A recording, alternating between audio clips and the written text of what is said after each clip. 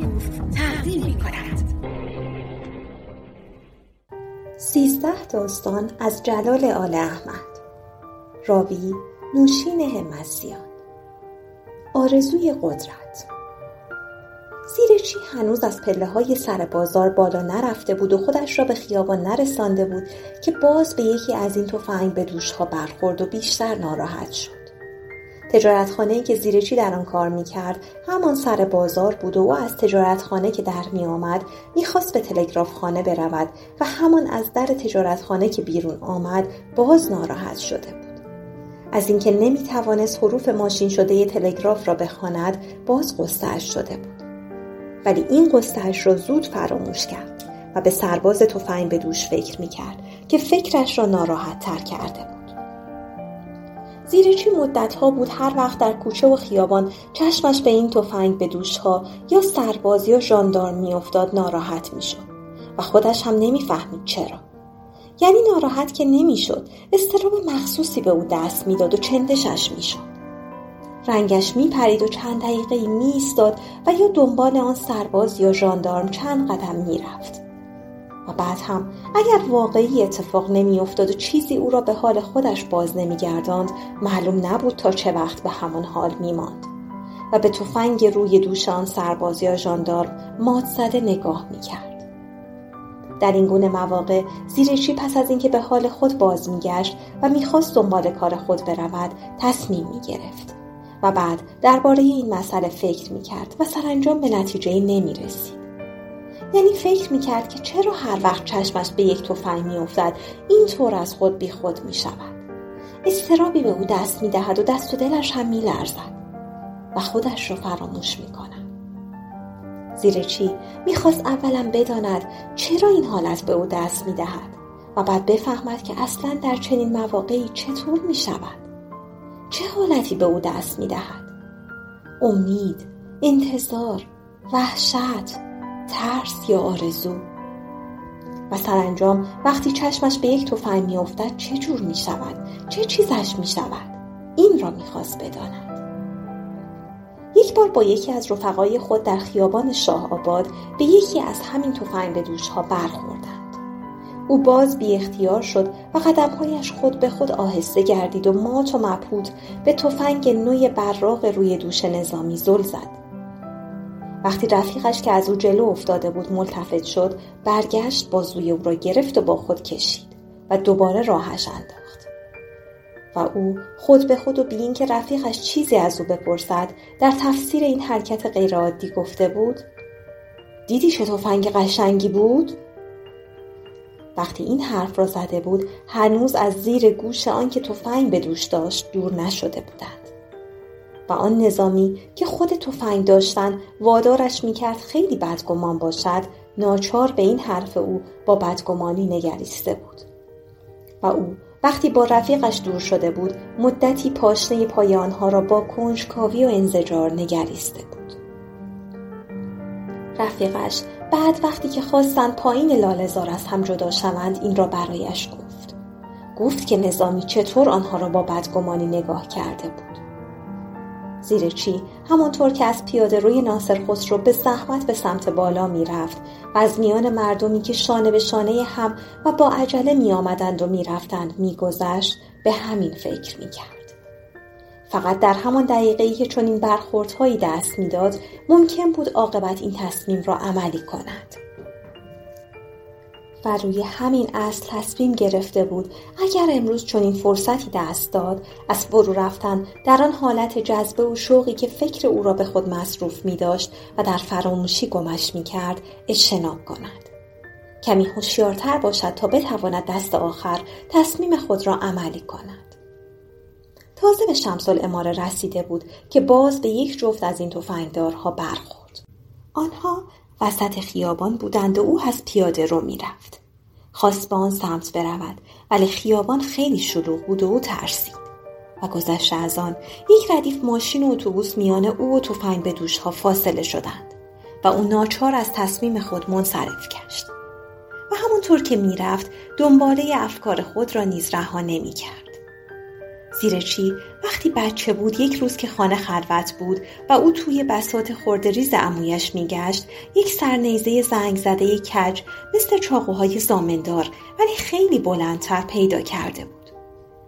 عمویش میگفتند وقتی او هنوز بچه بوده است خودش را چیزخور کرده و یک روز صبح نعش سیاه شده و از شکل برگشته او را پشت در بسته اتاقش یافته بودند. خود او هیچ خاطره ای از عمویش نداشت و عاقبت هم نفهمید که چرا خودش را چیزخور کرده بوده.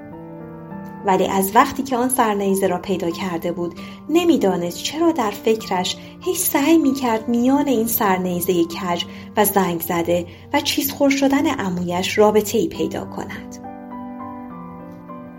نمیدانست چرا آن اوایل هر وقت چشمش به سرنیزه‌اش میافتاد توی فکر عمویش میرفت.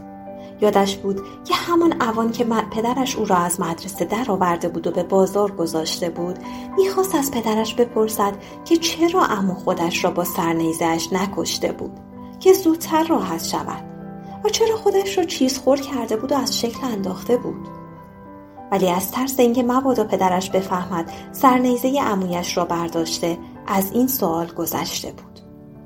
زیر چی به قدری در افکار خود و خاطرات کودکی فرو رفته بود که ملتفت نشد از پهلوی یک جفت تفنگ به دوش دیگر رد شده است و همانطور که از پیاده رو خیلی آهسته می‌گذشت در افکار خود نیز غوطه می‌خورد. دنباله افکارش داشت خیلی دراز می‌شد. هنوز به باب همایون نرسیده بود. پیاده رو هنوز شلوغ بود و او از فکری به فکر دیگر می‌پرید. زیرچی مدت‌ها بود که زن گرفته بود و حالا 3 بچه داشت ولی هنوز سرنیزه کج عمویش را توی صندوقچه بساط خردریز خود حفظ کرده بود و هر وقت فرصت می‌کرد و زن و بچه‌اش خانه نبودند میرفت سر صندوق درش می‌آورد و مدتی به دسته و تیغه آن ور میرفت. به دقت پاکش می‌کرد که دیگر زنگ نزند. اما امروز که ورقه تلگراف تجارتخانه را به تلگرافخانه می برد تا برای هند مخابره کند، وقتی دید دیگر نمی تواند حروف لاتین را بخواند، باز دلش تنگ شد. اگر هم می توانست مثل پیش الفبای فرنگی روی ورقه را بخواند، معنی آن را نمی دانست. زیر چی از باب همایون مدتی بود که گذشته بود و به دارالفنون چیزی نداشت. پیاده رو کم کم خلوت می شد و او دم به دم منتظر برخورد با یک نظامی تفنگ به دوش بود. و همانطور که می رفت یک بار دیگر به یاد سرنیزه کج خودش افتاد.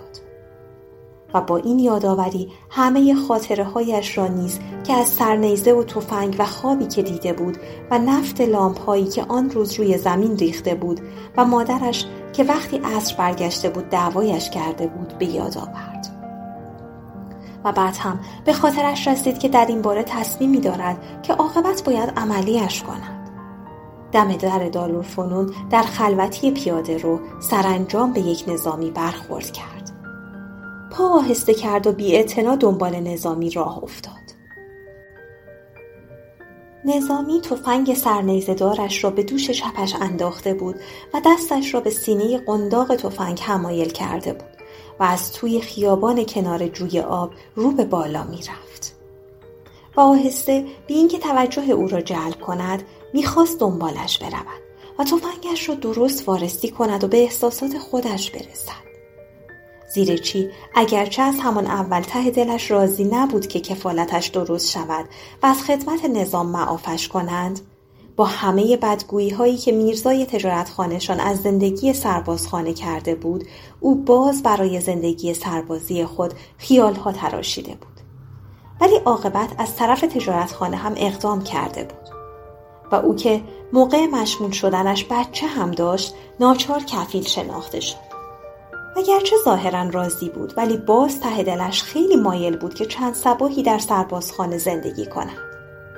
او آرزو داشت از نزدیک با زندگی نظامیان آشنا شود و در کنار آنها چند روزی زندگی کند و بتواند تفنگ آنها را لمس کند و آن پوتین‌های سنگین را بپوشد.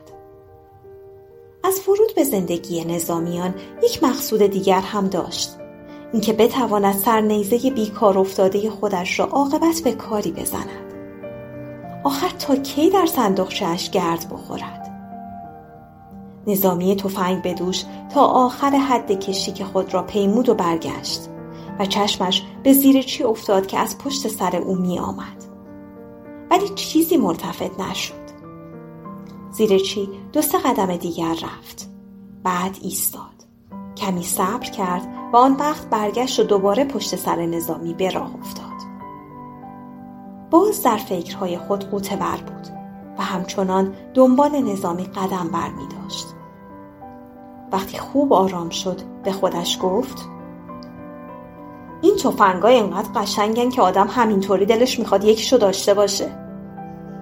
و بعد فکر کرد که چه خوب بود این تفنگ مال او بود و او میتوانست سرنیزه کج خودش را که مدتها پیش به زحمت زنگش را پاک کرده بود سر آن بزند و روی دوشش بیاندازد. و همینطور فکر میکرد که نظامی تفنگ به دوش باز برگشت و این بار که او را دید شک برش داشت. کمی او را خیره خیره نگاه کرد و بعد رفت. زیر چی ولکن نبود، ولی دیگر این بار نمیشد به عجله برگشت. همانطور که نظامی باز داشت پایین می آمد پیاده رو خلوت‌تر شده بود. او صبر کرد تا نظامی دوباره به بالا برگشت و آن وقت با احتیاط نزدیک شد و دنبالش افتاد. ولی این بار با ترس و لرز دنبال نظامی افتاد. دلش می تپید. خیلی دلش می تپید و نمی دانست از چه می ترسد. ولی هنوز 2 قدم دنبال نظامی نرفته بود که تفنگ روی دوش نظامی تکان خورد و نظامی یک دفعه ایستاد. روی پایش جور عجیبی چرخ خورد و زیر چی تا آمد بفهمد که چرا این همه فحش و ناسزا می دهد، یک پاسبان هم از راه رسید و 2 تایی او را به کلانتری بردند. زیر چی را 4 روز بعد آزاد کردند، در حالی که او به خاطر صندوقچه بساط خرده ریزش بیش از همیشه مضطرب بود.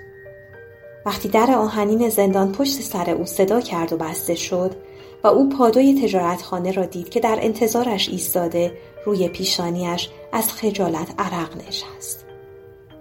در شهر مدتها بود حکومت نظامی برقرار بود و میبایست جان و مال مردم را از هر گونه خطر احتمالی حفظ میکردند. زیر چی را هم لابد به همین علت گرفته بودند. زیر چی خیلی دلش میخواست سوالهایش را از پادوی تجارتخانه‌شان بپرسد، ولی خجالت میکشید.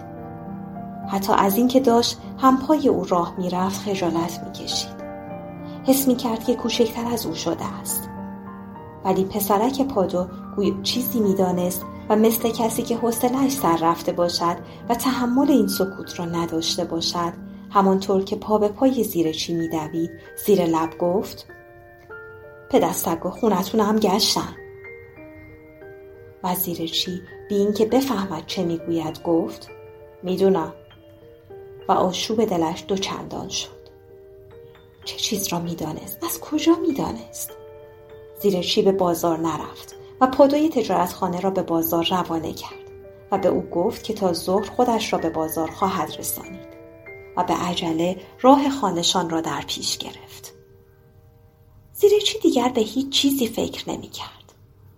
حالا همه اش در فکر صندوقچه بساط خرده ریز خودش بود که نمیدانست چه بلایی به سرش آمده است. همه اسرار او از دوران کودکیش تا به حال که زن و بچه دار شده بود در این صندوق نهفته بود. از کوچه و پس کوچه ها انداخت و با عجله خودش را به خانه رساند. در خانه همه منتظرش بودند. دیشب از تجارتخانه خبر داده بودند که فردا آزاد خواهد شد و حالا همه چشم به راه دوخته بودند و نشسته بودند. در باز بود و او یک سره وارد شد. از دالان پایین آمد. از بغل پسرش که نمیدانست از وجد و شعف چه کار کند بی‌اعتنا گذشت. به گریه های زنش که معلوم نبود از روی خوشحالی بود یا چیز دیگر و بی توجه به همه اهل خانه که یک بار دور او ریختند و سؤالهای پی در پیشان روی لبهای آنها خشک شده بود، بدون اینکه جواب سلامشان را بدهد گذشت و یک راست به طرف صندوق خانه رفت. همه توی اتاق دور هم جمع شده بودند و ساکت ایستاده بودند و کسی جرأت نداشت چیزی بگوید. و او را از آنچه گذشته بود خبردار کند. زیرچی در صندوق را به عجله و با سر و صدا به عقب انداخت. در سخت به دیوار خورد و دوباره برگشت. ولی سرنیزه نبود.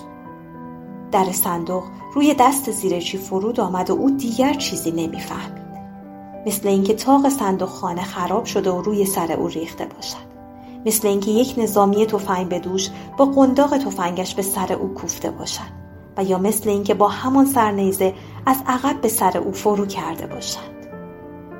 او گیج شد و همانطور که قفل در صندوقچه‌اش در دستش مانده بود روی کف صندوق خانه بیهوش افتاد. اجرا نوشین حمصیان.